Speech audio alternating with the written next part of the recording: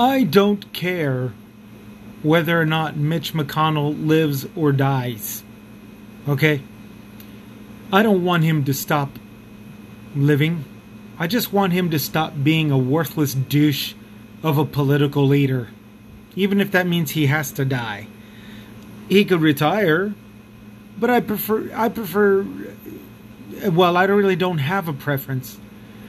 I just wish that he would stop being a worthless political douchebag. This is in response to him having a medical episode in front of the podium a few days earlier this week.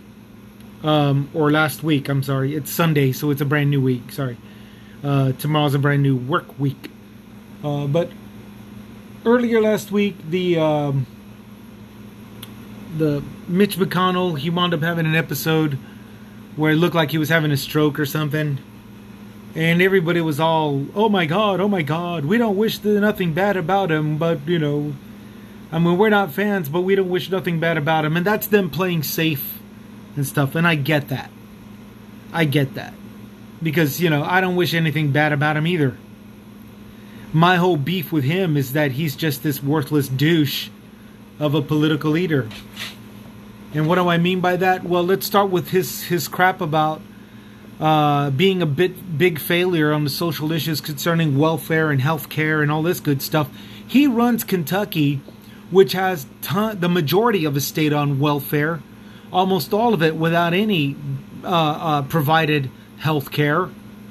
And then to top it all off, he's just he's doing it all at the behest of corporations whose asses he kisses. Okay, the coal industry is the main industry there, and the mining industry. There's a lot of coal that comes out of Kentucky, and he bows down to those douchebags. He bows down to those corporations. Okay, and that's just that. He says he wants clean energy, but he doesn't really support it. You know, he wants our clean water. He doesn't really do anything about that either. And a lot of that has to do with government control and regulations and all this good stuff. Something that he says he's for. But at the same time, supported every act of furlough that had happened to every single government employee. Okay? And then, like, he supports that. And then he runs off over to the first group of reporters shaming it, you know. How dare the government does this?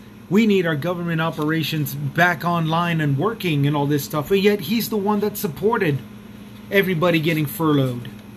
You see what I'm saying? This guy is just 100% worthless. He's a worthless douche of a politician, and that's where I'm coming from with this.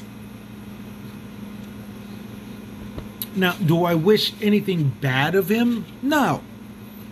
I don't really want him to die. I don't want him to stop living.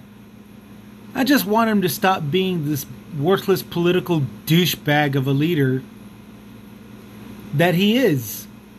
I want him to stop being that.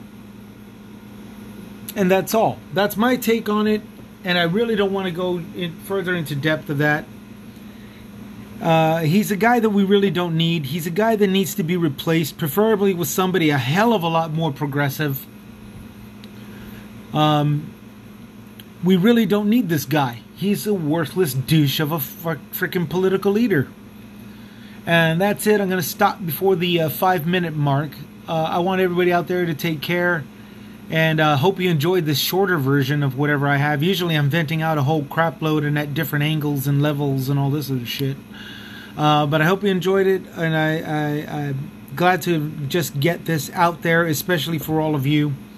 Y'all take care. Y'all take it easy. Keep on keeping on. This is Chris with Chris's Comments, signing out.